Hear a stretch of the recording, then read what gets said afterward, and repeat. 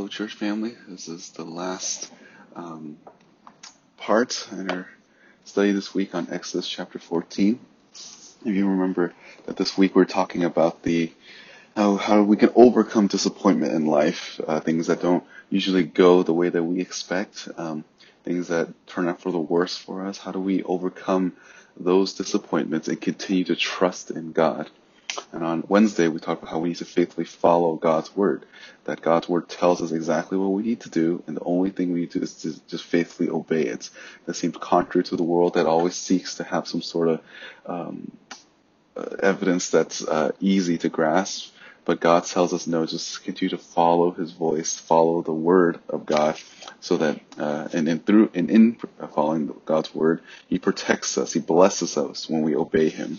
Then we talk about how we need to be faithfully trusting in God's wisdom, that God sovereignly does everything for our good. And we may not understand every little detail, but it is wise because it is precisely how he wants to bring glory to himself.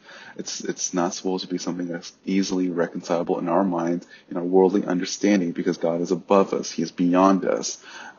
Therefore, whatever he does is actually good for us.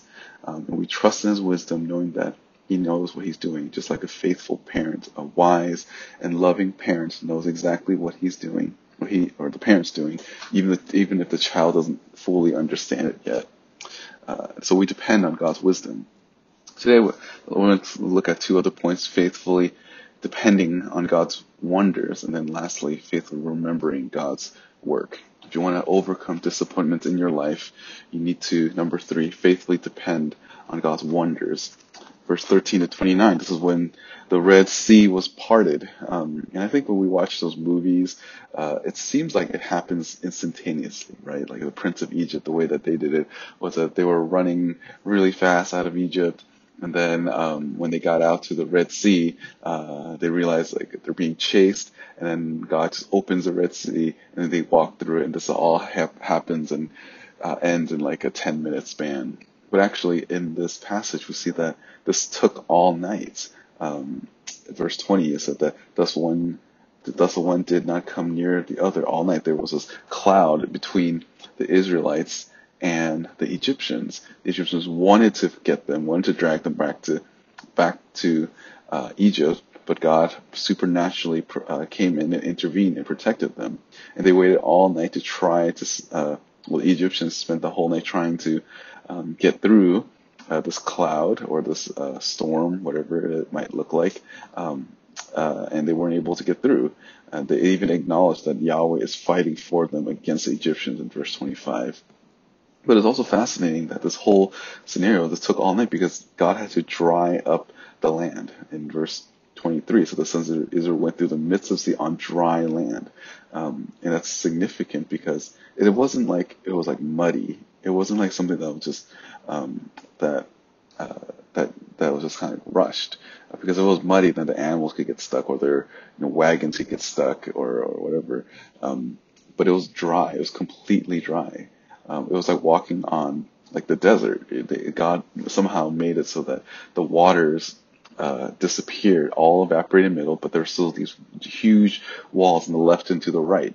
So as all of this is going on, they're seeing all of these supernatural things happening. There's stuff behind them with the cloud. There's some to the left and to the right in terms of the water just below them, and the land is being dry, and they're going forward to this promised land. So they're seeing God's faithfulness all over, and it's God supernaturally showing that He is going to deliver them, and God saves them, and they're actually called to remember all of these things. And we understand that even in church history, church history actually tells us church history sometimes tells us that things that the people saw in the New Testament church, they saw something very supernatural. And I believe that although the secular writers and historians do not understand it, the early church truly saw the wonders of God when Jesus Christ rose from the dead. And that's what gave them strength in their time. They remember God's wonders. They remember all His words. They remember that after the resurrection, everything in their that they witnessed of Jesus connected. Those that received sight, those that were healed, and then when they saw the risen Christ, they realized that everything that happened wasn't just some sort of act or a coincidence, that the reason why they are healed physically and ultimately the reason why they're here spiritually is because Jesus is God. And they dwelled on that, and that's what emboldened them to evangelize and even die for the faith.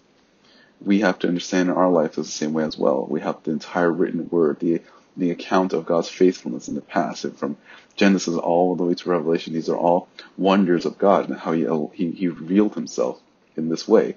It's for us to cherish these wonderful acts of God. So when there's moments of doubt, when there's moments of difficulty in life and ministry, and we wonder, oh, is God still there? Yes, he is still there. Because of the miracles that he's done in the past. And there are miracles and wonders that he does now that we will call providence. Those things are wonders of God as well. Providence is the natural means by which God fulfills his will. And oftentimes the way that everything times and lines up is just amazing. And you should cherish those things. Remember how you came to saving faith. It was by God's providence that someone shared the gospel with you, and you got saved through it. And how that person got saved was also an act of God's wonder, in that he delivered them. It's a miracle that people get saved. So whenever you're discouraged, remember and depend on God's wonders as revealed in his word. Lastly, if you are struggling with doubt at times, another and last point that you need to remember is remember God's work. Verse 30 to 31. Thus Yahweh saved Israel that day from the land of Egyptians, and Israel saw the Egyptians dead on the seashore. When Israel saw the great power which Yahweh had used against the Egyptians, the people feared Yahweh, and they believed in Yahweh and in his servant Moses. Remember, this is all ties up together why why God took them the longer route. God wanted to do this intentionally. At the end of verse 13 and beginning of 14, he did this so that he can supernaturally make them see his power, and even providentially, he wants the Egyptians to realize that, like, okay, our God is a fake God, and God wants to humble them. And this last two verses is supposed to say that you have to remember this miraculous thing that I've done in the past, so that they can continue to endure as they move forward into the promised land. Deuteronomy 5 verse 15 tells us, you shall remember that you were slaves in the land of Egypt, and the Lord your God brought you out of there by a mighty hand and by an outstretched arm. Therefore the Lord your God commanded you to observe the Sabbath day. Deuteronomy 7 verse 18, you shall not be afraid of them. You shall well remember what the Lord your God did to Pharaoh and to all of Egypt. Deuteronomy 8:2, you shall remember all that the Lord your God has led you in the wilderness these 40 years, that he might humble you, testing you so that to know that what was in your heart, whether you would keep his commandment or not. And later on it said, you shall remember Yahweh your God, for it is he who's giving you power to make wealth, that he may confirm his covenant with which he swore to your father, as it is today. Scripture all over tells us to remember God, to remember God's faithfulness through his wonderful works. Remember his works. And in our life, we have to understand that forgetfulness is something that we always must fight against. Forgetfulness is something that we all must fight against. We tend to forget God's goodness. We tend to forget the power of God. And you need to remember how God saved you. That will give you assurance during times of disappointment. Because the reason why you came to saving faith has nothing to do with success or failure in life. The reason why you came to saving faith is because God worked in your life.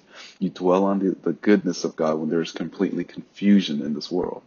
So how do you overcome disappointment? Remember God's work in your life. And there are those supernatural things like salvation, but there are also other areas in your life as well. And you need to remember God's faithfulness.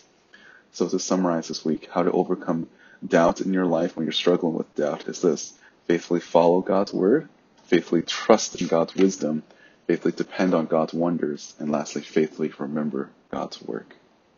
I hope this is helpful for you, and I hope it will encourage you and even equip you during the moments when you struggle with doubt. Take care and have a good day.